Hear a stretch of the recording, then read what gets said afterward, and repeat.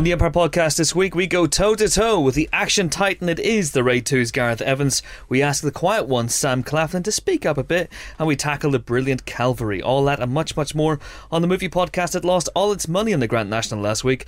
But then when you bet on a horse because it's named after a rubbish Gene Hackman, Tommy Lee Jones movie, frankly, you're asking for it. The package you let me down.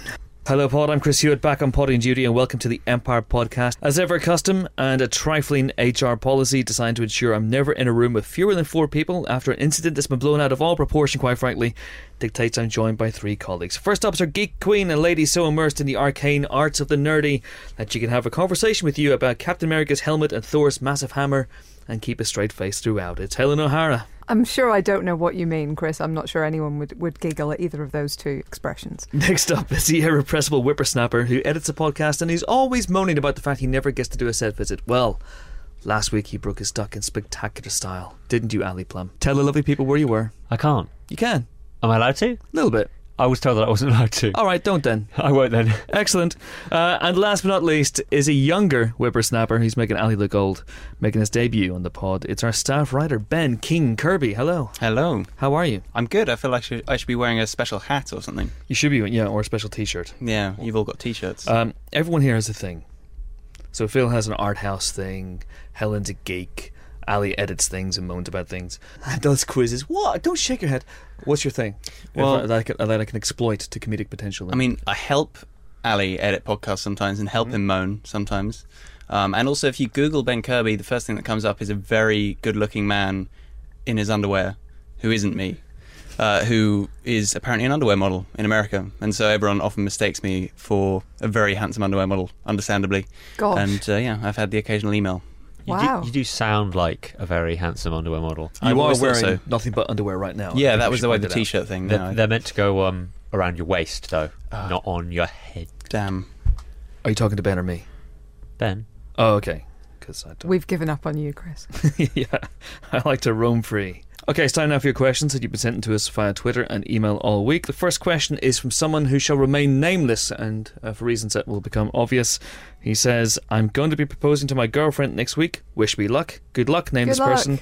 I was wondering what you consider to be the best movie proposals, apart from the one in When Harry Met Sally. Interesting. Best movie proposals. Yeah, I'm not sure I've got really proposals so much as general declarations of love, but I think if you ever need to get romantic, you can do a lot worse than look to Cyrano de Bergerac.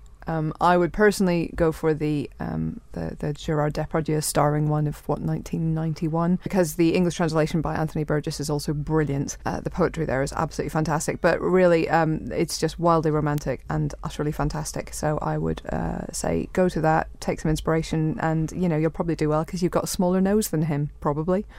Maybe not, though. Well, I mean, I'm assuming. Yeah, he might have a massive conch. Pretty darn big to be bigger than Cyrano's. This is very true. Very true. Ben? I've got a soft spot for the proposal in Rocky 2, where Rocky proposes to Adrian in a zoo, and he uses a tiger as his backdrop. And it's one of the most awkward proposals I've ever seen in my life. I know that's kind of the point, because Rocky's not great with words, but at the same time, it's really quite awkward. He asks her, she doesn't hear, and then he lifts up her earmuffs and then asks her again. She goes, oh, okay. And then they kiss, and then he invites the tiger to the wedding. So if he wants to take her to London Zoo and propose in front of the tigers, maybe that could be an idea. Okay. Spider-Man 3 gets a lot of flack. Yeah, it does. But there's a nice, funny little sequence. It actually doesn't end in a proposal, does it? But with Bruce Campbell and Tobey Maguire. Bruce Campbell as the horrible waiter who interferes with Tobey Maguire's attempts to propose to Mary Jane with the little ring in the glass and everything, and it's all very funny and amusing. There's a similar scene to that in Everyone Says I Love You, the Woody Allen film, where Edward Norton's trying to propose and in a restaurant, and it all goes a bit pear-shaped with the ring. Don't put the ring in food, is what we're saying. That doesn't always end up well.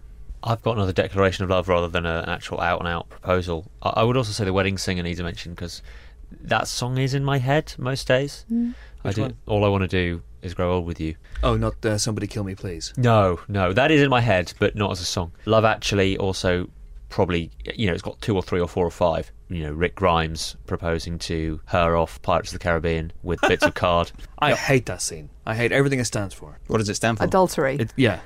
It stands for Rick Grimes being a twat. And a waste of cardboard. Yeah. And poor Chiwetel as well. Sitting there not knowing anything about Yeah. it, watching telly. He doesn't know. What is going on? It's ridiculous. Anyway, Yeah, sorry. so I want to mention The Fisher King. And there's a really, really wonderful, sweet, romantic, lovely moment that I, for whatever reason, didn't make it into our 25 most romantic moments of our lifetime feature, which you can check out online, as well as obviously in the mag from a couple of months ago. February, imagine that. Where Robin Williams Parry, who is a actually quite unwell man, but a very sweet man who's suffered a lot, he's wearing a big white, too big for him suit with black pinstripes, and he's speaking to Lydia, who is Amanda Plummer, who is a kind of a lost soul in the city of New York. And it includes, he essentially just says to her, they're walking down the street after a really lovely date, and she goes, well, I know what's going to happen next. You're going to want to go up to my apartment, and then we'll probably have a coffee, but you don't drink coffee, so we'll probably have a drink, and then after we have a drink and get to know each other, we might sleep with each other, and then we wake up in the morning, and then I'll get your number and you'll get my number, and then, you know, I'll feel great for an hour, but then you won't call me as much as I'd like you to, and then I feel like it isn't working out, and then, okay, I'm leaving, bye. So she runs off, and then he chases after her and essentially says, well, to be honest with you, I know this is odd, but I've been loving you from afar for years,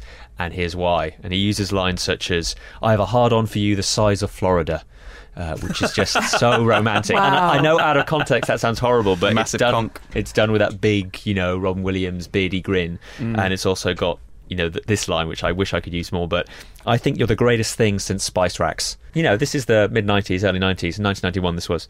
So, you know, Spice Racks were really cool then. But yeah, it's great. I honestly love it. You should so check it out if you haven't seen The Fisher King already.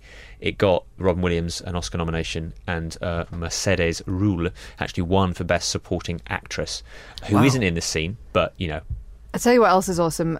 It's not so much a proposal, but the kiss montage from the end of Cinema Paradiso, that would be a good backdrop to any kind of romantic gesture or proposal.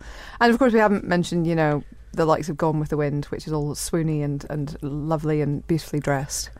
And that's got quite a good declaration of love in it as well. There's a really interesting one in Romero's Dawn of the Dead, where Stephen, played by David Emge, proposes to Galen Ross's Fran, and it's really weird and horrible and bleak because it means nothing, and he's desperately trying to cling on to some semblance of normality, some semblance of society, and it's horrible. It's you know, and it's making me shiver quite thinking about it right now. But yes, Well, So it's that's a nice, wonderful. nice tip for so this don't nameless do reader. that. Yeah, don't do that. Person who shall remain nameless. Don't trigger a zombie apocalypse and then propose to your lady in the aftermath of all that. That Wise would be words bad. for all of us there. To That be would be fair, bad. he could take a leaf out of Rick Grimes' book, you know, if that were the case. You could. Everything comes back to Rick Grimes. All right, let's move on to the next question. This is from @OB08 via Twitter. If you could get the original cast members back to do one more Carry On, what genre or historical event would you like to see lampooned? I would like the NSA, recent NSA problems, the phone hacking and all that kind of stuff, be remade as Carry On Up the Cyber. Oh, I honestly have nothing for this question. that's good. That was That's pretty good. Or you I don't know. could do a superhero film with Carry On caping. If Yeah. Sid James was Superman, though, that'd be dangerous with his X-ray vision. I'm not sure Yeah, that should happen. I'd love to see that. Sid James is Sidney Wayne. A billionaire playboy. Wah, ha, ha, ha. You know, Kenneth Williams would be an amazing Joker. That's true. He has the how could you nostrils not for see it. that? Yeah. Absolutely. That would be amazing. Can someone work on resurrecting the Carry On cast and making this happen? Bernard Bresslaw as the Penguin. It's all fitting into place. Barbara Windsor as Harley Quinn. Oh my God. This is going to be awesome. And then Hattie Jakes as Catwoman, obviously. Yes. Ooh, meow. Scientists, get on this. Make this happen. If you're not too busy curing cancer, if you could just investigate resurrecting people. Yeah, I mean, bring them back as they were, not as they are now. That would be Carry On the Walking Yeah, Dead. because wouldn't it? again, Yeah. we've discussed not triggering a zombie apocalypse. Don't trigger a zombie apocalypse. It's not the way to declare your love. Munch some brains, etc. And yeah, so that's it. That's the best movie ever made, isn't it? Right there. What, Carry All On Carry Zombies? Yeah, no, Carry On Caping. It's amazing. okay. Next question is from @NC Low, regular contributor to the podcast. What's your guilty pleasure TV? I'm addicted. She's saying this. I'm addicted to Police Interceptors, UK Border Force, and Bar Rescue. I don't know any of those Is programs. UK Border Force a program? I thought it was I think it is actually literally about the UK border services. Oh. Yeah. Wow. Okay. Smuggling and all sorts, but not in a Amazing. cool Han Solo way, in a really kind of Amazing. nerdy way. Don't Tell the Bride. That's obviously, we all love that. Obviously. Come on. Obvs. And MasterChef doesn't count. MasterChef does count. And I don't think the Great British Bake Off counts either, or the Great British Sewing Bee. What about the Great British Menu? No, I don't think that does either. It ends in a really posh, like it's got too high. The production values are too high. It's got to be a little bit shonk. And this is where my one, I think, if you haven't seen it, you have to watch it. It's called Sport Relief's Top Dog, presented by Gabby Logan, and it's got a series of really lovable, wonderful C, D, E, F, G, you'll run out of notes list celebrities who come along with their dogs and do tricks with them and try and, catch a ball a certain number of times or whatever for Sport Relief and to, make money for charity. So it is a good thing, totally. But it's just obviously made for the price of a pack of peanuts. It is so cheap. You can see the backboards just wobbling as they're talking. But to see Ainsley Harriott, fart about throwing a ball at a bunch of fake coconuts is amazing. Also, Sally Gunnell, Caprice, Danny Baker, they're all there. These are strange names for dogs. Yeah, true. And one DJ who I don't know, but he works at the BBC somewhere, he's called OJ, and he had a dog called Lebowski. And I really liked obviously that there was a dog called Lebowski. Someone in this day and age is called OJ. I mean, it could be OJ. It could be OJ. It's not OJ. It's not. We've checked. It's a different person. That's a strange nickname to take. Well, maybe his first, his initials are O and J. Maybe he really enjoys orange juice. Show me the bone, Lebowski, or show me the ball, Lebowski, appeal to me. So that's my crap TV love. It should be on iPlayer. Amazing. Helen, it strikes me that you like long walks to the park, theatre, culture. Culture, yeah. It doesn't strike me that you would be watching the Jeremy Kyle show or equivalent. No. I do watch, my kind of brainless TV is probably the Food Network. Mm-hmm. I sort of sit there watching food porn, essentially, and drooling like Homer over a donut. My particular favourite is Barefoot Contessa with Ina Garten. But I'm not sure that's really guilty pleasure because she appeared in an episode of 30 Rock, which I'm pretty sure makes her pretty cool. If you haven't heard the Josh Brolin interview from a couple of weeks ago, he lists his top 6 favourite food channel TV shows, and he's not as big a fan of Man vs. Food as I am. But Oh my god. He loves stuff. So if you haven't listened to it already, go back and listen to it. Definitely. Also that they have a show called Cupcake Wars on the Food Network. Sounds good. Where you literally competitively make cupcakes. Oh, it's so exciting. Sounds real good. Yeah, Man vs. Food's amazing. I love Adam Richman. I wish one day he would appear in this podcast with a massive pork loin, and we could talk to him. That would be astonishing. Hopefully he'll be wearing pants over his pork loin. Does an entire channel count as guilty pleasure? What, BBC Two? No, Sky Sports News. That's my thing. I was going to say BBC Three, but it's getting cancelled soon. But that's got Snot Mary Avoid. No, it's not getting cancelled. It's going to the iPlayer. That's true. It's going. It'll be available to all. Yeah, Sky Sports News for me. I love Wanted to Down Under. Does anyone know this program? It's a TV program that follows families from Britain who wanted to emigrate to Australia or New Zealand. So Nikki Clark, formerly of Pop Idol, is the host of this, and she goes with them basically to get a week's jolly to Australia or New Zealand, and they look around 3 houses that they probably can't afford, and they talk to someone about their lifestyle, and it's great. It's rubbish, but it's great because you're just kind of going, oh, I'd quite like to do that. That'd be all right. Go down, edit Empire Australia. That'd be all right. So is this like Escape to the Country, except Escape to another country? Yes, it's like location, but it's like relocation, mate. It's like that. Right. In fact, there is an Australian edition of Location where Phil, because he lives half the year apparently with his wife in Australia, Phil Spencer. He takes them down to Australia, and I think he's just there because he lives there anyway, so it's easy for him. And they take them around houses, and it's mostly good to watch just because the houses are so cheap compared to London that you just get really sad because they've got amazing views, amazing weather, and they're about half the price. My God. I would just like to say hello to all the people who occasionally tweet at me from Canada, America. I hope you're enjoying this. I hope this means anything to you. Listen, hey, if I'm transatlantic here. Yeah. The Food Network is international. It speaks to all of us. If people can download American TV in this country, they can make an effort and watch Wanted Down Under or Sky Sports News. Admittedly, you have to download 24 hours of TV. It's a bit difficult to catch up, but honestly, it's amazing. Did you know, and I'm giving this away a little bit, this is going to be in the next issue of Empire, the 300th issue of Empire. Did you know that James Bobin, the director of Muppets and Muppets Most Wanted, his dad is an anchor on Sky Sports News? David Bobin. Did you know that? I didn't, but I'll be honest, my levels of caring kind of gave out there halfway through your statement. Mine gave out after you said the statement. Ben? I'm interested still. Carry on. Good. Well, I have no more. That's it. Oh. That's it. Thanks for your questions. If you have any more for us, do send them in. We're on Twitter as @Empire Magazine. You can use the hashtag Empire Podcast or Jan Story One Suit. You can email us podcast@empireonline.com, or you can Facebook us. No one ever Facebooks us. Just complaints and stuff. It's just, it's like nude pictures. Thank you for the people who do. But thank you, obviously. Yeah, but, and the nude pictures are great. Love the nude pictures. But more questions, please. Right. Okay, time now for our first interview. Norwich City's loss is cinema's gain. Sam Claflin could have become a professional footballer with his hometown team, but opted for the bright lights of movie sets instead of the turgid grind of a relegation battle. Smart move. After gracing blockbusters like Pirates of the Caribbean on Stranger Tides and The Hunger Games 2, or The Hunger Games Catching Fire, as it's more accurately known. Helen staring at me there going, get it right.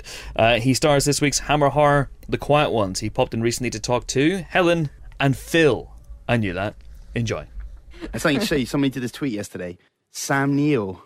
Apparently Stephen Fry got him into Norwich. What? Yeah, so Sam Neill's the latest. The Norwich? He going to Norwich? Sam Neill was in Norwich? I don't know if he came to Norwich, but Stephen Fry's introduced him to the concept of Norwich City. Oh, okay. Oh, wow. That's really exciting. Hence Our new Delia Smith. Your new Delia. It's the man from Jurassic Park. That's fucking genius. That is great. There you go. Do you need a new Delia? You've still got the old Delia. I'd like, I want her to find love now, and I want to set her up with Jurassic Park. Alan, is it Alan? I can't remember. It is. I think it's Alan Grant. Yes, that's right. Okay. With Alan. Well done, us. Yes. So somebody was literally making like Scooby-Doo noises. I mean, worse. I think. What kind of like just? Well, there was a moment in the film where there are some noises off screen, and so we'd all react at the same time, and do our stupid, ugly, scared faces at the same time. He decided he was going to vocalise said furniture moving, so you'd get this scrape, screech, bang. And there was also a moment where someone had to walk down the stairs. I think that was when that was the final straw, I think, because we were all laughing so hard. It was like he wasn't watching the monitors. He was so invested in his little part in the film. He was like, okay, and action, scrape, totally into it. But anyways, he was then trying to imitate someone walking down the stairs. There were stairs in the house, as you can imagine, but he tried to go, and step, stairs, and creaky stair, and clap, bang. We were like, why don't we just have somebody walk down the stairs, jump on a few stairs when you need the bangs? And they were creaky stairs. Anyway. Did he go properly method? Did he sort of disappear to IKEA for the weekend? Tried on a few different stairs. See how the stairs and the furniture moved. I wouldn't be surprised, actually. That sounds like the most unusual class at Lambda ever. No, at Lambda we had our moments. Yeah, definitely. I mean, there were definitely moments. I remember being at drama school, and it was like one of my first weeks, and there was a movement class, and we were told to pick a sonnet from Shakespeare, pick 2 words out of any given sonnet. I chose angel and death, that I thought were very contrasting. I thought, great. She was like, okay, well, now we're going to physicalize these words. I was like, cool, man. This is, you're really, really into it. You believe everything you hear. And trust me, I learned a hell of a lot. But I just remember being lied out on the floor with my eyes closed, as was everyone else in the class. And, you start moving through your toes before you sort of say the word out loud. You start moving through your toes, and you take that word through to your kneecap and through to your fingertips and through your shoulders and your head. Now you can stand up, get on your knees, stand up, and now physicalize it in your whole body. Angel. In my head. And she says, now start vocalizing, but as an angel would. So, angel. And then next to me was my big New Zealand rugby player built mate who was going, power, and I was right next to him going, angel, and I opened my eyes and just went, what the hell am I doing right now? Like, it's the most. I was like, this must be candid camera somewhere. Someone must be filming this. Like, what am I doing? If somebody did film those drama lessons and then waited for you all to get famous, do you know what I mean? I think you'd make a buck or two, and maybe that's what's going to happen in a few years if I ever became famous. It's something that's going to creep out of the woodwork. But yeah, it was tough. There were definitely moments, or animal studies, which again is some people find hugely like sort of inspiring. To find a character, you sort of find an animal that you think that character is like. But there were just, I picked a turtle for the fact that it was the easiest. I thought, well, I'm just going to be in my shell for a little while. And occasionally I'd pop my head out and move very softly. But then you had like people being llamas. You got to choose which animal you wanted to portray. I was like, why are you picking a difficult zebra? Like, what makes a zebra different from a horse, Yeah, you thought like a mountain goat would be a high-risk option. It's exactly right. So you were something that had limited mobility. Exactly. I could do it in a very slow manner. I could just look at the floor, didn't have to look up. So if I laughed at other people, it was fine. We had Imogen Poots on the podcast a few weeks ago, and she was telling us about one of her very unusual auditions. I think she was about 16 or 17 at a drama school, and she had to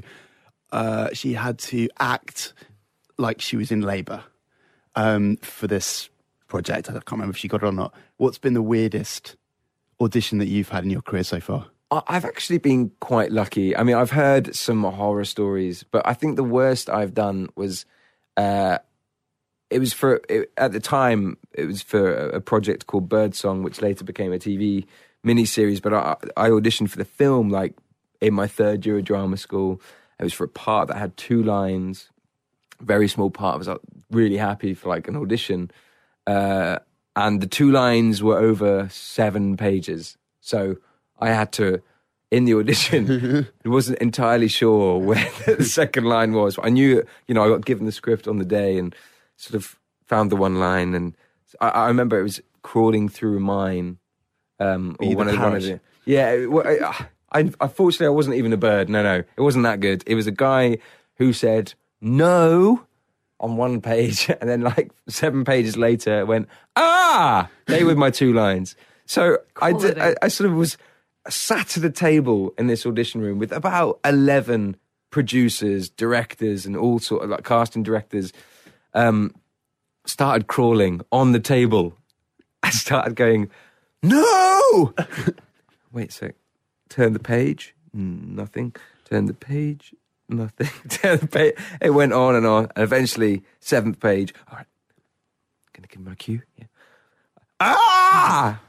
It's like, come on. What can you do with that? Like, there's sat at a table trying to portray a person crawling through a mine. I mean, it was tough. But I've also heard Matthew McFadden told me this incredible story of this audition that he'd done once. I think he did it about him auditioning to be a like paratrooper in a film, or the character was like man whose parachute doesn't open. That was like the official title of this character. No lines. They got him to mimic falling out of a plane or jumping out of a plane whose parachute doesn't open. That was all the character was. Apparently, he auditioned for it, did the stepping up to the plate or stepping up to the edge of the door, jumping. But stood still. I mean, what can you do? So he's just stood still, waiting, kind of looking down below, pulls a chute, starts looking around and nothing's... I mean, there's nothing... what can you... There's nothing you can do in a moment like that. It's a nightmare. It's a Hamlet ad, isn't it? You just light a cigar, get the music playing. Oh, this is my death. This is the last minute. Yeah. I wanted to... You mentioned Matthew McFadden, who you played a younger version of. Yes. In Any Human Heart, which is a lovely book and a great adaptation as well. And Sam Claflin becomes Matthew McFadden, who becomes Jim Broadbent. I wondered, have you seen a picture of a young Jim Broadbent? Do you know what he looks like? And, do you know what's incredible? Yes, I have. Do you have any resemblance at all? No. In a good way for him, I'm pretty sure. But like, it was...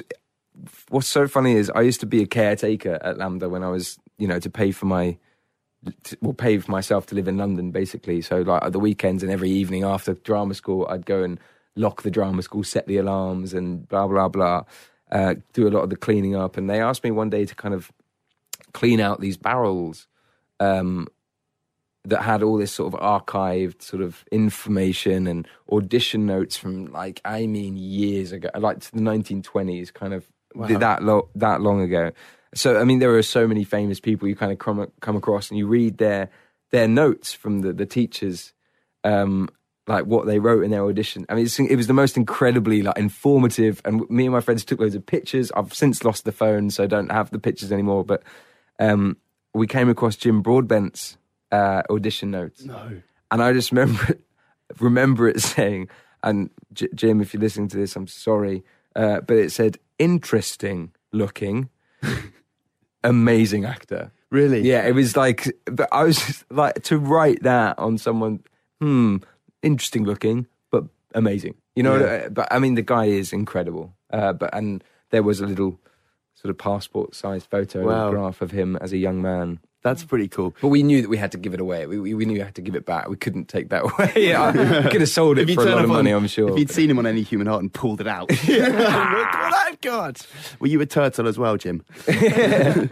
Mockingjay, obviously, coming up. Have you actually finished work on that? Is it in stages? Do you have to go back for more? Because you've kind of got the hair. I'm literally having Did you 2 film days it? off. And no, I definitely wasn't allowed to film that, unfortunately. But I'm still doing my biggest turtle impression. No, it's something that we're still very much in the fray of filming. I literally have 2 days off to come and promote this, and I go back tomorrow to continue filming. But it's going well, and what's great about it is, being a big fan of the book and having like the image of how things end up in my head. Like now I know, I've seen the final pictures or final moments of the final cut of so many things so far, and it's really exciting. It's coming together already then. Slightly. Well, we have one coming out in November, so it's like they're already having to cut it as they go. I think it's quite a tough process. So having to have got massively ripped for this movie to play Finnick, what are you allowed to have for lunch today? Does it have to be chicken? No, I've done my. You've done I can't say. I've done my. I am safe, is what I'm trying to say. I'm safe, but I've got more filming. But I'm safe. Okay, basically, my topless stuff is done. You know what I mean? Gotcha. Yeah. So I don't have to worry about necessarily too much about what I eat. Okay, so not a diet consisting entirely of cream cakes, but no, I'm still behaving myself for future. I'm kind of once a popped, I can't stop. It's one of the things that I don't want to completely indulge myself too much because I don't know what's around the corner. And at the end of the day, the producers could ask for something more, and I go, put the Krispy Kremes. I'm to one definitely side. not the Finnick you cast right now. We have a Norwich City connection with Hugh Jackman, who's been on the podcast talking about his affection, unusually for Norwich City. Now, you're from East Anglia. I did not. Unlike Hugh, Jackman? who's not, I believe, from East Anglia. No, he is a Norwich fan. I don't know. I think he's even been to the ground. I wondered, you played Duncan Edwards in United, a Manchester United player. Which Norwich City player would you want to play in a movie? Well, what's so crazy is my favourite player there was Darren Eadie, who is a big, he played for Norwich and is still a hero, a legend there, but then went to Leicester and has since become really involved with celebrity.co.uk, which is like this sort of auction site for Prince's Trust. And since he's got in touch with me, this guy was my hero. I have photos of me and him, me basically holding his hand, looking up to him lovingly. I adored the guy. And he recently found me on Twitter, and I was already following him on Twitter, and he found me on Twitter and added me and was like, Sam.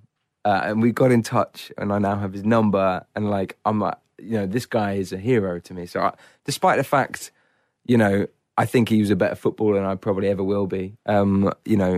He's a legend, and I'd love to play him, I think. Awesome. And also have the connection so I can get to know him properly and portray him. Yeah, exactly. Bingo. Sam, make it happen. Thanks so much for talking to us. Thank you very much for having me. Nice guy. It was lovely. Yes, very, very sweet. One of these days you're going to say, no, they were horrible. Yeah, well, keep hoping. But yeah, he's still got his Hunger Games hair and everything at the moment. He's still got the Finnick tan and the Finnick highlights, which I think he was a bit self-conscious of. Was he busting out of his shirt? Pretty much, yeah. But, he made an effort to kind of squeeze himself into it. I bet he did. Okay, now it's time for movie news. Lovely movie news. Helen, what do you have?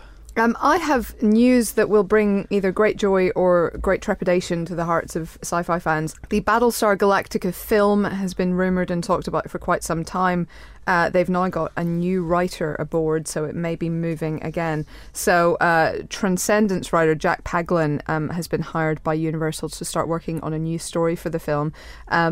This does not appear to be anything to do with the genius Ronald D. Moore Battlestar Galactica series. This is going back to first principles of the show, the sort of 1978 version where humans were battling the Cylons while also looking for planet Earth. They were kind of on the run from the Cylons and looking for Earth. Ronald Moore's take on it was utter genius, and frankly, anybody who dares attempt it will have to live up to something very, very good indeed. However, they're going to try anyway, so good luck with that. We're ever optimistic here. I am trying to be optimistic. I'm well aware that there are potential criticisms of the show's later seasons and the fact that it was, it all got a bit confusing there at the end. But as long as there are characters like Starbuck and Six in there, I'm kind of happy. I'm going to stick with the star theme, sure, sci-fi theme with Star Wars. Every day we seem to be getting a little bit more information, and the newest information we have is that Peter Mayhew seems to be coming back for the role of Chewbacca. He is 69 at this point, but he did say that he is due to be filming this month, so there is speculation that Chewbacca is returning. Obviously, he was in Revenge of the Sith very briefly and to not much effect, but it might be good to see him back. An old grey Chewie, maybe some grey hair in there. I don't know. Yeah, could work. Wookiees have longer lifespans than That's most true. creatures, That's so true. And we saw the whole family in the holiday special as well. So they could get a look in. We did. Poor old Lumpy. I just hope they don't kill him. What? I saw someone tweet the other day, Mr. Beeks from Atypical News, he went, now we're probably going to see Chewbacca die. And no. I hope not. Chewbacca's my favourite character in Star Wars. I just hope they don't do it. I mean, I've got the Chewbacca dressing gown, the Chewbacca bag, the Chewbacca underpants, the Chewbacca smell. I've been working on that for ages. But I it's don't know. really coming along there. Do you like it? Yeah, really. Walking carpet? Yeah. It's good. Walking carpet by Givenchy. I don't know. I just don't want it to happen. I don't want anyone to die ever. If you could work on that, scientists, if you're listening, while also bringing back people, if you could just make it so no one dies, that'd be great. Yeah. I think that's fine. I think that's fair. But it's interesting. Do we want to talk about this mooted Goonies 2 idea? Some guy called Richard Donner may have mentioned... What's he ever done? I know. May have mentioned that he has been considering... This is all so many italics and inverted commas around this. A sequel to the Goonies. Now, we don't have any more details than that, and that isn't really a detail. But how do we feel? We need Nick DeSemblian to react. Certainly. I'll patch him in. Well, I mean, maybe it'd be good. There was a suggestion that the original Goonies would be the parents of a new generation of Goonies. It's not necessarily doomed to failure if something like that were to happen. It can be done well. Star Trek: The Next Generation, Goonies: The Next Generation. Yeah. I don't know. Data again. It works. Does the Goonies brand still have cachet in today's? For the youth of today, do they understand what Goonies is? And more to the point, when you go back, I mean, I think we all probably grew up. Ben probably didn't. Ben grew up with movies like Transformers 3, Pirates of the Caribbean 3 as well. Pirates of the Caribbean, and On Stranger Tides, which I think is all the is your threes, favourite. basically. Yeah. But we grew up with the Goonies, and we loved the Goonies when we were, in a certain age. And now, you go back and you look at it again, it's a bit rubbish. I thought it was a bit rubbish. At the time, I loved it. I had the novelisation. I watched it at least twice. It was really, really good. But I don't know. A sequel might. I don't think it's going to happen, for one thing. B, I don't think they should do it. And C, if they do it, I'm going to go back on my Chewbacca thing, and I say they should absolutely kill one of them.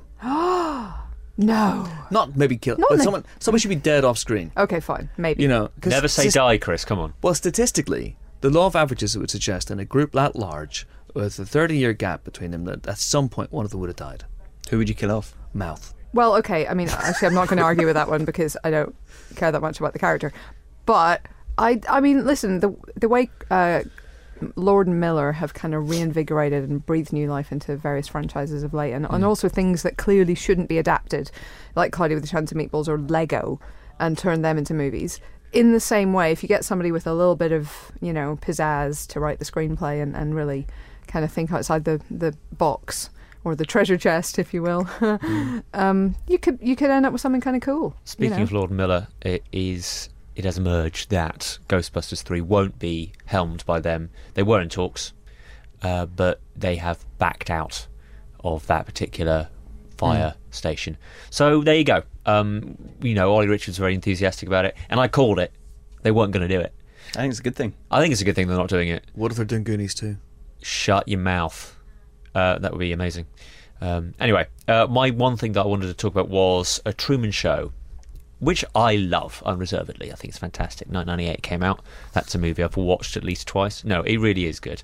And obviously it starred Jim Carrey and really was so prescient about what came after it. It was, years ahead, streets ahead it was. But now Paramount, as part of an ongoing push to take more properties onto telly, a lot of people are doing this. Warner Bros. Was doing a lot with Arrow and stuff like that, with their DC Comic Universe and Vertigo and all sorts. But Paramount are trying to do a similar thing, and they've chosen The Truman Show. So obviously irony all round, but I can get it. I feel like now wouldn't have been the time to really capitalise on it. I feel not that it isn't still part of the zeitgeist. I think people know the concept of the Truman Show, but I think it would have been a better thing to do maybe when the Big Brother bubble hadn't popped. It could be really interesting, though, because here's what always got me about the film. The ending is kind of portrayed as a happy ending, that he gets out. But what kind of life is that guy going to have? And actually, if it were me, I mean, you could maybe have a first series in the show to establish everything, maybe. But I think what would be far more interesting is what happens to that guy next. What happens when he leaves this incredibly controlled, beautiful, serene world and enters the real world. And also it's a real world where everyone knows his face, everyone knows his name, everyone knows every detail of his life. And I mean, in the show, it was weird. People were showing us clapping and cheering when he left the show. And I think if people had been obsessively watching this guy, daily for his entire lifetime, there would actually be shock and horror and loss on their part that they had lost this thing that they were very attached to. And I think there'd be anger against him when he got out. And I think there would be there'd be some really, really interesting stuff to explore there. So maybe you need a first season where he's in the show and then you go and do that. But definitely, I wouldn't keep him in the show for more than one season. I think you'd see a lot of time with him and a psychotherapist. It'd be like The Sopranos. But yeah, you're right. He'd be messed up. There'd be lawsuits as well, slavery maybe. I mean, there could be all sorts of interesting things to kind of explore with it. Anyway, look, let's see how it goes. But just to be aware of it, we'll obviously give you as much news as we get when we get it. But, that's on the cards. Paramount haven't confirmed actually whether it is The Truman Show, though it could be an actual Truman Show that they're planning. Yeah, people have presumed it's a type of Big Brother thing. I really hope they don't go down that road. Yeah. Because obviously then the forest will catch on fire and you'll have to turn around because there's a nuclear thing and, it's not a road you go down. Just a couple of other things very quickly. Roland Emmerich is gearing up to shoot Stonewall, and he seems to have got a lead in the shape of Jeremy Irvine, so that will be interesting. That's obviously the story of the Stonewall riots outside the Stonewall Inn in 1969, 7? One of those years. One of those years. Which was a landmark moment in the gay rights movement because it was a kind of a pushback by the gay community against the cops that had been harassing them. Yeah, and very interesting because it's obviously a more personal film for Roland Emmerich. He told me about it last year, I think, and he said it may happen for Independence Day 2, and clearly it is going to happen for Independence Day 2. It's just interesting to see a director whose movies have been rather impersonal going for something that's close to his heart. I think actually his movies have been weirdly personal, but always just on an enormous scale. True. Yeah. This is a much smaller, more intimate story, and I think that will be really interesting to see what he does with it. So yeah, that's kind of exciting. Actually, I'm a bit of an Emmerich apologist, as you know. So I fingers can't imagine crossed. he'll be blowing anything up in this movie. Well, perhaps the prejudices of the day, Chris. Yeah. Take that, prejudices. All right. So what else do we have? The Martian. There's a little bit of news about Drew Goddard. He has officially been confirmed for Sinister 6, the Spider-Man villain spin-off thing. So he is off a movie he was planning on doing called The Martian. But there is not all bad news for The Martian, because there are rumours that Matt Damon is interested in starring. Now, that's probably not going to be confirmed until they have a confirmed director, because one imagines he won't want to sign on sight unseen, as it were. But where one person leaves, another one may enter. Alright, so that is it for the old movie news section. Now it's time for our second interview, and we're delighted to welcome a podcast regular, which is no mean feat given that he's based in Jakarta, and it's quite tricky to get to our pod booth. He's also a man who may well just be the best action director on the planet right now. He's Gareth Evans, of course, the Welsh director who made an astonishing splash 2 years ago with The Raid, and now follows it up this week with The Raid 2, a more sprawling, plotty but no less brutal affair. He came in last week to talk to, well, me. Enjoy. Delighted to be joined in the pod booth by the director of The Raid and The Raid 2, Gareth Evans. Hello, sir. You alright? Good to see you, sir. Good to be back. Good to be back. How are you feeling? This is your last interview on the UK leg of this tour. Is this? Yeah, so it should be really enthusiastic. Yeah, you'll be like, what's the question you've been asked most? How did a Welshman end up in Indonesia making martial arts movies? Are you still getting that? I'm going to fucking tattoo it on my chest. I need to have it done. You should have like a storybook and just laminate it and hand it out. So people are still asking that. Yeah, I mean, interesting.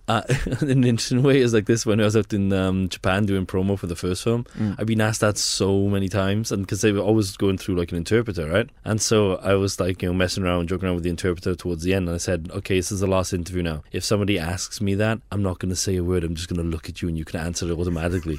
And she was like, oh no, you can't do that, because it completely contravenes against the whole Japanese polite society and that. Yeah. So she was bricking them, and then the very first question was, how did a Welshman end up in Indonesia making martial arts films? And I gave her a look which for her lasted like an eternity, but for me was like about a split second before I went, so anyway, how I ended up in Indonesia was this, blah blah blah blah blah.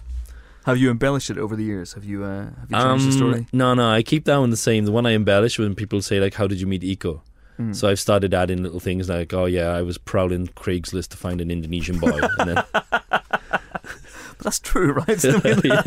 Well, partly, yeah. Well, he hounded me, really, to be honest. The last time you guys were over here for the raid, Iko was still talking about maybe going back to his job as he was a phone technician or a phone engineer. Yeah, he was a delivery guy for phone companies. Guy, yeah. He would like take documents back and forth between offices and branches and things. And clearly he didn't go back to that. No, thank God. Was that as a direct result? Did you lean on him in a way to tell him? Because you seem to be very much. You've become not only a ball-busting, literally brother to him, but a mentor as well. He's like my little brother, really. Like, and it's one of those things. I mean, like any kind of like brotherly relationship, like knowing that I have an older brother myself, is that idea of, you want to look out for each other and you want to make sure that everyone's okay, that he's on the up and up. And so, it's been a good relationship where we've managed to keep both of our egos in check by hitting each other in the balls every now and then. When did that start? My theory is that he started it first, because I don't think me and Matt would have been the ones to start that off, and Matt being my DOP. I'm pretty sure he kind of like took a sort of sneaky swipe at Matt once when we were shooting Marantau, and so since then gloves are off, literally. Amazing. But in terms, you said you keep each other's feet in the ground. Yeah. Has that been tricky? Because after the raid. And after this movie as well, I mean, for God's sake, I introduced you last night as the best action director on the planet at a Q&A. Yeah. So when people are saying things like that, what does that do to you? I mean, I just cringe. I just shrink in myself, because it's like, for me, I'm naturally pessimistic with things like that. So it's like, for me, it's for me, all of the sort of like responses right now are great. But for me, it's like it's all like a preface for that real big fall. That's when it's gonna kick in. But I don't know. It's one of those things where I've wanted to do this stuff for a long time. I wanted to make films since I was a kid, and so as a result of that, being able to do it, and in the way that I've been able to do it, like it's such a freaky sort of set of circumstances. Being over there making films, and in a genre that's not really accustomed to white folk. It's like it never loses its appeal. Like I always feel like every single day that we're on set, it's and I know it sounds cliche to say it, but it's a fucking privilege. I can't believe I get to call this work sometimes. It's just ridiculous. Yeah, but how, in a way, how did your style evolve? Because most action directors these days, or most action movies, especially the ones that come out of Hollywood, they still go for that very choppy, action where you can, they cut away an awful lot, and you can tell that the actors, not really the actors doing it, it's a stuntman. How's your style, which is very, very clean, and you know where you are geographically at all times? How does that evolve? Initially, I mean, it came from that thing of watching like the great films like The Wild Bunch and Hard Boiled and The Killer, watching all those movies and like, getting a sense of clarity in terms of the action scenes and looking at them and analysing them and trying to figure out what it is that still works about them. Because that finishing, the final scene of The Wild Bunch, it's like 45 years old right now, and it still holds up. It's still great. And so for me, like, they must be doing something right. And I got tired of watching fast cut edits in action movies. You watch a movie where there's an edit now, even in drama, like sometimes an edit every 2 seconds or 3 seconds, and your eyes can't rest, and it's exhausting to watch. So for me then, it was a combination of going back and watching those classic films, trying to analyse them, trying to figure out what it was that worked, but then at the same time, I think a lot of it stems from that thing of working with the choreography team from the beginning, because then I'm able to see then, okay, what's their thought process going into each one of those moves? Why are they doing a punch here? Why are they doing a kick here? What's the approach in order for them to do that throw or that lock? And then once I can kind of see that and sort of like in minute detail, I'm not looking at it from a presentation point of view anymore, where I'm just trying to figure out like, okay, well, here's my master and here's my coverage. I'm looking for those shots which are going to tell the audience exactly what the choreography is. And by guiding their eyes to it, it becomes more clear then that you guys can follow it more and appreciate it the same way that I get to appreciate it the first time I work with them. I don't feel like we did anything that innovative with it, just took a step back, and that's just it's always been my personal preference anyway. It's interesting as well how much you shy away from slow-mo. Yeah, I only ever use slow-mo usually for like a dramatic purpose. Like, we never use it for to showcase a shot, never to show off like a movement that the guys do. Because like our whole remit was that when we were doing the first movie Morantau, it was to kind of reclaim Sealat. It was to kind of figure out a way to kind of take it away from what it was back then, which is terrible TV, horrible version of like Sealat guys in robes jumping up into the sky, turning into a jaguar, shitting out the fireball. And that sounds great. Yeah, I know. I'm on board. Sign me up. With beers on a Friday night, it's fucking awesome. But yeah, but the problem was that it kind of had this effect where when we were doing the first film and we were trying to pitch it to people, man, they were like laughing us out the door. They'd ridiculed Sealat because it just wasn't respected at all. And then all of a sudden, now we're in a position where there's about another 2 or 3, 4 action films to be made in Indonesia now, and they're all about martial arts or gunplay in some way. So yeah, there's potential for it to expand more now. There's an amazing nightclub showdown. I won't say who's involved necessarily, but it's phenomenal. Just the sheer amount of people attacking one guy and the way you use the location. Can you talk about that? Because the raid was so intense and so claustrophobic. Yeah, well, for that one, it was one of those things where we designed a fight first and we had an idea of what the fight should be, what the choreography should be. For that one, we improvised a lot. Like, we would shift choreography around, we would shift shots around and the order and the structure of things around. Because when we got to that location, suddenly we see all these like tiered balconies everywhere. And they just looked beautiful. It looked really nice. And I was like, we'd be wasting our entire time here if we didn't make use of that location. So then suddenly we are adding stuff on set last minute, changing things around, making full use of the whole architecture of it. And it was important. Like, so when you cut to that scene, one of the first shots before the guys come out and fight is a massive wide shot where we show the entire layout of the nightclub. So we get to see it full, empty, no people there. Yeah. So then all of a sudden now, okay, so down here is where the bar is, down here is where the dance floor is, over here is the exit points, and over here there's another opposite tiered area. And so we're able to make use of that. Then we're able to get into the thick of the fight. And people already know where everything is. And so, yeah, it kind of boosts the feel of the scene and the intensity of it. But also, the audience has a geographical knowledge of it. You're nearly done with the UK junket, and that's nearly it. So you're nearly done with Raid 2. Are you thinking about Raid 3? I have ideas, yeah. So. And we talked about this last night in the Q&A, right? We did, yeah. So you're going to get my standard answer. No, it's not. I'll try and give you a little bit more, yeah. We'll make it special this time. There'll be no hand gestures, no sort of like, standard sort of ways of saying it. It kind of go back to the Future. So, back to Wild West, is that what you're saying? Yeah. Doc is going to shoot the shit out of Eco. Actually, you know what? Have you seen the YouTube clip? No. Okay. So, all right, I'm going to say a joke first. If you laugh and you get it, then you've seen it. All right. So we're going to have a scene basically in the Raid 3 where Rama's going to be stood there and then his kid is going to be in the background of the shot, and then suddenly the kid's just going to point at his penis. What? Okay, you don't get I haven't seen it. I'll explain it now because okay. Some of your viewers might get it. If you watch Back to the Future 3 and you go on YouTube, yes. there's a scene at the train, right? At the end, yes. With Doc and his kids, and the kid points at his fucking penis. Yeah. It's the bizarrest thing I've ever seen. With a big shit-eating grin on his face. I know. Like, it's amazing. I've just pointed at my penis. It's so strange. Like, I want to know what went on in that kid's life, why he did that on the set of like a huge film. It's like, I can't, like, it's like, what's the thinking behind it? It's amazing. It's also, incredible. If that's the one that made it in, what didn't make it in? I know. And what I want to know is, like, there must have been a point where they noticed it, because, like, you know, when you're editing, you watch things like 1,000 times, and then eventually you start paying attention to the people in the background. Yeah. Like we did that in the prison riot. Like, there'd be shots in the prison riot where when you're shooting it, it's just like, okay, are the foreground guys good? Great, okay, good, done. And then you walk it and you see the background guys, and then the background guys, suddenly you're like, 10 views later, you're like, oh fuck, look at these guys in the background, look what they're doing. And like, it's terrible, it's so bad. So sometimes we do digital zooms to reframe and fix. Oh, sweet. In the toilet fight, we had this one guy who was so bad in the background of a shot that we digitally painted him out and replaced him with a wall in the floor.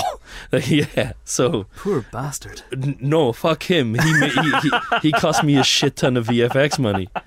But yeah, so there you go. So we're not on the standard answer yet, but I'll jump in now. Now I can do my standard part. Oh my god. So the Raid 3 it's that idea of like, okay, so the thing with Back to the Future was that thing of, it was always continuous. It was always feeling like the story kept going. Didn't matter how far apart those films were, you felt like you were watching one continuous story.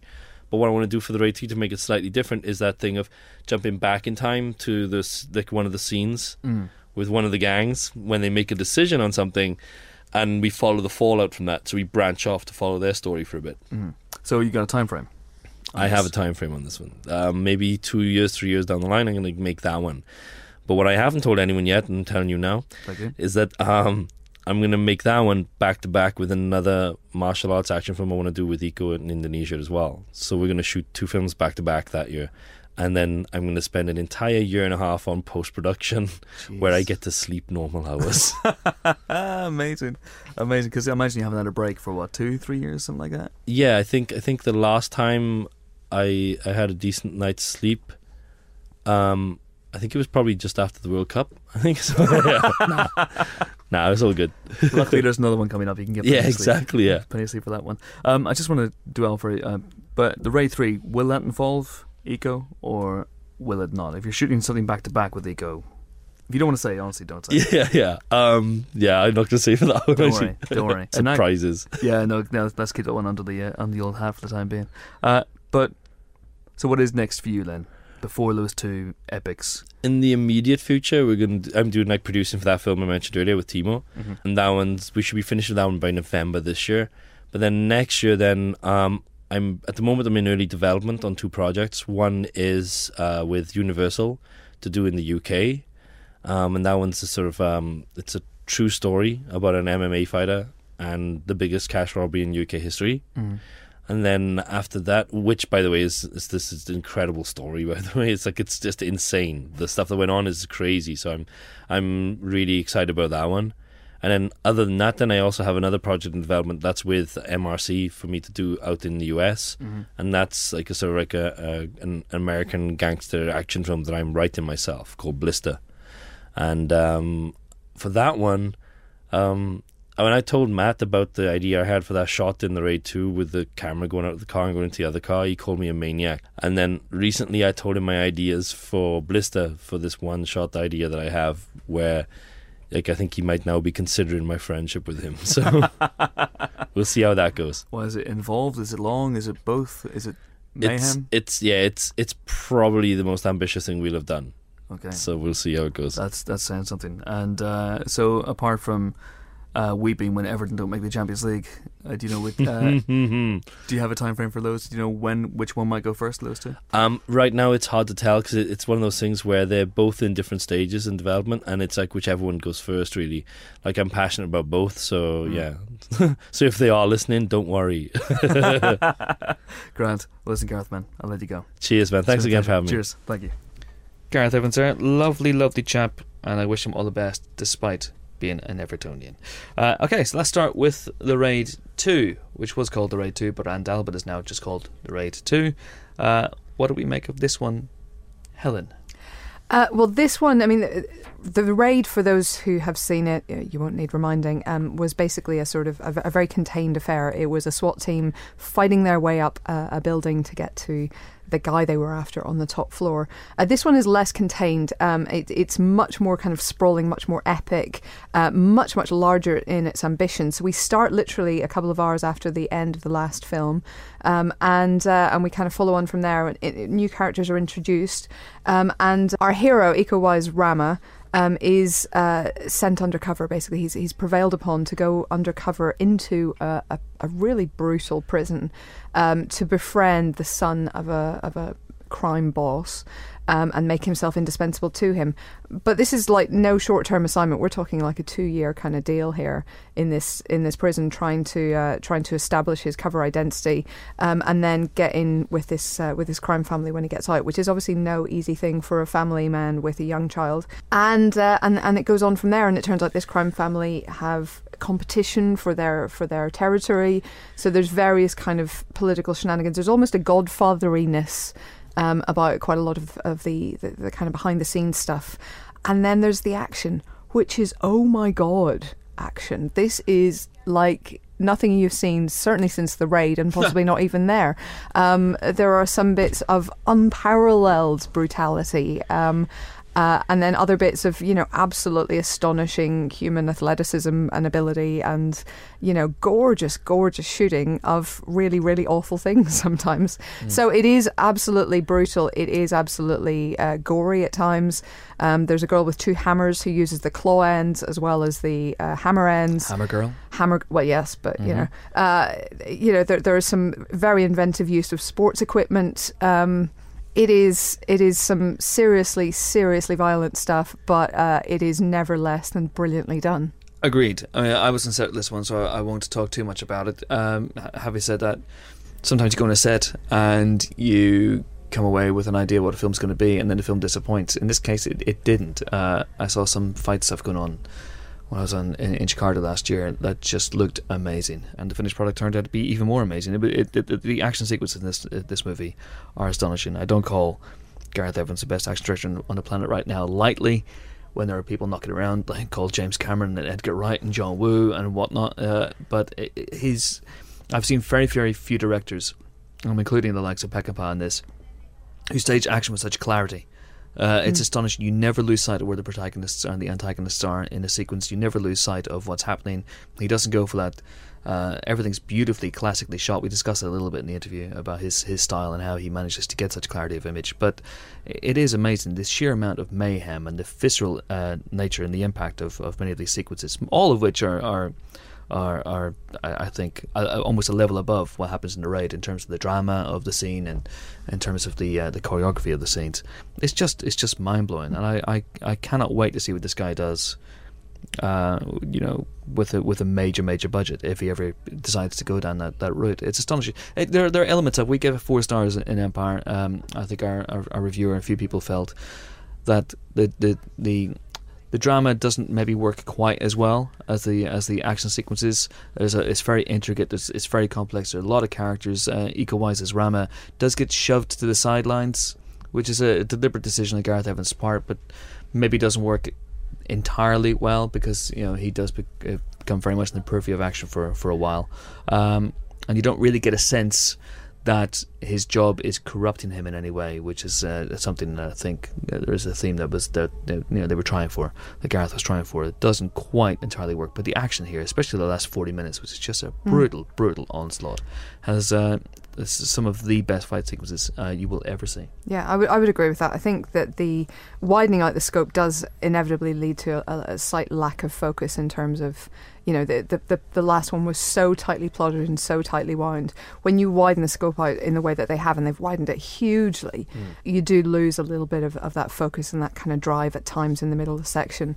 But my God, the ending. And, you know, it's not all just, we should say it's not all just martial arts fighting. No, there's an incredible car chase in there. There's some astonishing gun work. There's just everything. The action start to finish is brilliant. It's true. But the drama scenes, for what they are, show to me that there is an amazing filmmaker besides an action filmmaker in here. The opening shot, it's just the meticulously, everything's meticulously framed, beautifully paced, and you know, there's real ambition here. Yeah. He may not entirely achieve everything he's trying to set out in terms of the drama, in terms of the ambition, but you know, kudos to him for trying. And I think the action sequences are just absolutely astonishing. The oof, ooh, oh my God count in this movie is higher than it was in the Raid, and that is saying something. So 4 stars for the Raid 2. And you know, if you love the Raid, you will love this movie. It's as simple as that. Okay, so let's move on now to Calvary, the second film to team writer director John Michael McDonagh and star Brendan Gleeson, following the brilliant The Guard, which we gave 5 stars to. This is no less Irish in that movie, but much more serious. It follows Gleeson's priest as he tries to figure out which member of his small town parish has just threatened to kill him. This is bloody brilliant, frankly. Kind of the opposite of The Guard in some ways. That was an incredibly cynical character surrounded by less cynical people, generally quite nice people. This one is a really, really good man, totally surrounded by horrible people. Everybody hates him. Everyone basically holds this priest responsible for essentially everything that the Catholic Church has done wrong in the past, forever, which in fairness is quite a long list of things. And he's basically sort of struggling to do the best he can and do the best he can for his parishioners and try and, you know, for example, mediate in a marital dispute. He's trying to help people out with their problems. He's trying to take confession. He is also a literal father in the sense that he has a daughter. He entered the priesthood late in life, so he's trying to be a good father to Kelly Riley's character when she comes to visit. But he's being pulled every which way. And of course, hanging over his head from the very first moments of the film is the fact that someone has told him that they're going to kill him in a week's time. He knows who it is, but we don't. So for the audience, it's kind of a who's going to do it. Rather than a whodunit. The film basically gives us no end of suspect because everyone is kind of vile to him, really. But having said that, you know, this is a McDonagh movie, and as with all of both John McDonagh's movies and his brother Martin's, there's humour in there as well as the drama and as well as the kind of the darkness, and it is a very, very funny film at times as well. It's also worth seeing for Brendan Gleeson's magnificent stripy beard. Genuinely, like this kind of incredible salt and ginger confection. It's wonderful. He also, like, he wears his surplice, his kind of robes the whole way through, kind of setting him apart a little bit more. You know, visually, you never forget for a second this guy is a priest, and that's kind of an interesting choice to make. Priests don't generally do that nowadays. That would be an ecumenical matter. It would, actually. 5 stars then to Calvary. Yes. Amazing. It's wonderful. Amazing film. The cracking second film then from these two. We can't wait to see that they're going to do another one. They are. It's called The Lame Shall Enter First, and yes. We won't say the name of what they're calling the trilogy, but I'll tell you what, I'm going to give things away. It might, although John McDonagh argues it's not a spoiler. So I'm going to put that, I've got an interview of his, it's going to be up on the site by the time you listen to this. All right. I'll put it in spoiler text, but I will put it in the interview. So if you're interested, have a look at that. The Guardian had an interview with Brendan Gleeson this week, and they printed it. They printed it. But, you know, hey-ho. So, yeah, wait. See. Is the trilogy called, like, Snog, Marry, Kill or something? The trilogy is called... It's called the This Is What the End Is. Essentially, yeah. Amazing. Essentially. The All Go Home in a Giant Big Balloon. Yeah. Exactly. Trilogy, yeah. Yeah. So, okay, 5 stars then for Calvary, and then let's move on to the next one. We're probing deeply, or deeply-ish, which is The Quiet Ones, the Hammer horror film with Sam Claflin and Jared Harris as a group of paranormal investigators investigating paranormal stuff.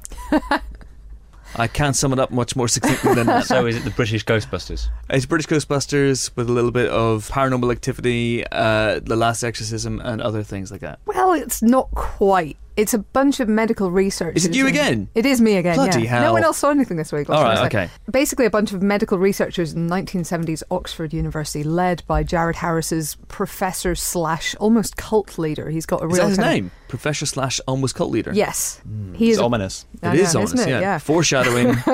So he basically is determined that.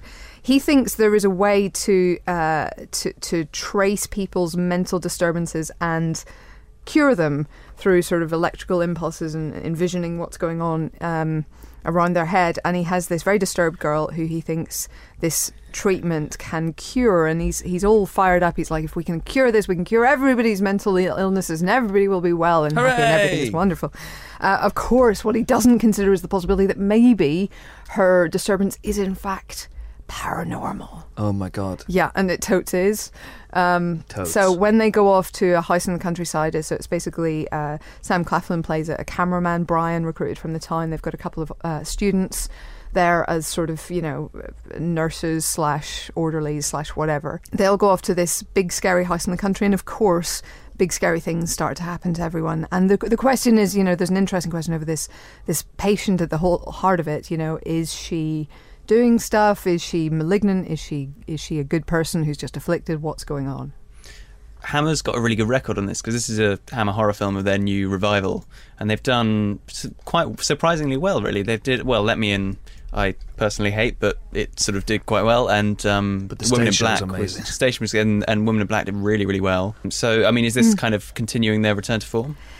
It's okay. I would say, rather than a storming success. I think The Women in Black is much more successful in terms of scares. This one felt a little bit chopped up to me. It felt like there were some scenes that they'd shot and then cut out, and everything didn't quite always hang together as a result. The pacing's a little funny. I think you get quite relatively few scares, and then suddenly everything goes really scary towards the end, and it's a little bit patchy for me, but good performances, beautifully shot, looks really, really cool, kind of 70s kind of a feel to it, which is a bit more interesting than the usual found footage kind of movie. And it's an interesting idea. It's like, oh, we're treating this as a mental illness, but is it really, kind of a thing? So we give it 3 stars, and that feels about right to me. Okay, fantastic. So also out this week is the Norwegian thriller Pioneer, which stars Axel Hennie, last seen covering himself in poo in Headhunters, and that gets 3 stars. Also, there's The Last Days on Mars, which is a fairly ambitious but ultimately disappointing The Thing meets 28 Days Later kind of movie on Mars, starring Liev Schreiber, the spellcheck nemesis, and Olivia Williams, and that gets 2 stars, which is just about right. There's also B.E. Bandele's adaptation of Half of a Yellow Sun, which features great performances from Joseph Moll, Chiwetel Ejiofor, his first movie post 12 Years a Slave, although he shot it before 12 Years a Slave, and Tandy Newton. We gave that 2 stars. Sadly, it's very, very pretty, well acted, but not much more to it beyond that. And then there's also The Strange Colour of Your Body's Tears, which sounds like a Phil DeSemnia special. It is a brilliant and mysterious and disorientating blend of giallo violence, cinematic experimentation, a Lynchian psycho horror, not my words, but the words of Timothy Newman, and we gave that 4 stars. So there you go, a hell of a week at the old multiplex, or indeed art house cinema of your choice. And that is it for this week's Empire Podcast. Join us next week for more film-related fun. We will be talking Amazing Spider-Man 2 and much, much more. There's also an Amazing Spider-Man 2 spoiler podcast coming up with producers Avi Arad, Matt Tomac, who are due into this booth any second now, and director Mark Webb, which is very, very exciting. Until then, it is goodbye from... What's your name again? Helen. Hi. Helen. Bye-bye. It's goodbye from you. It's goodbye from Ali. Bye-bye. It's goodbye from Ben. How was it? It was good. It was my first time. You were very gentle. I enjoyed it. Gentle Ben. And it's goodbye from me. I'm off to resurrect Barbara at Windsor. It doesn't matter that she's not dead. Just go with it. See you next week. Bye.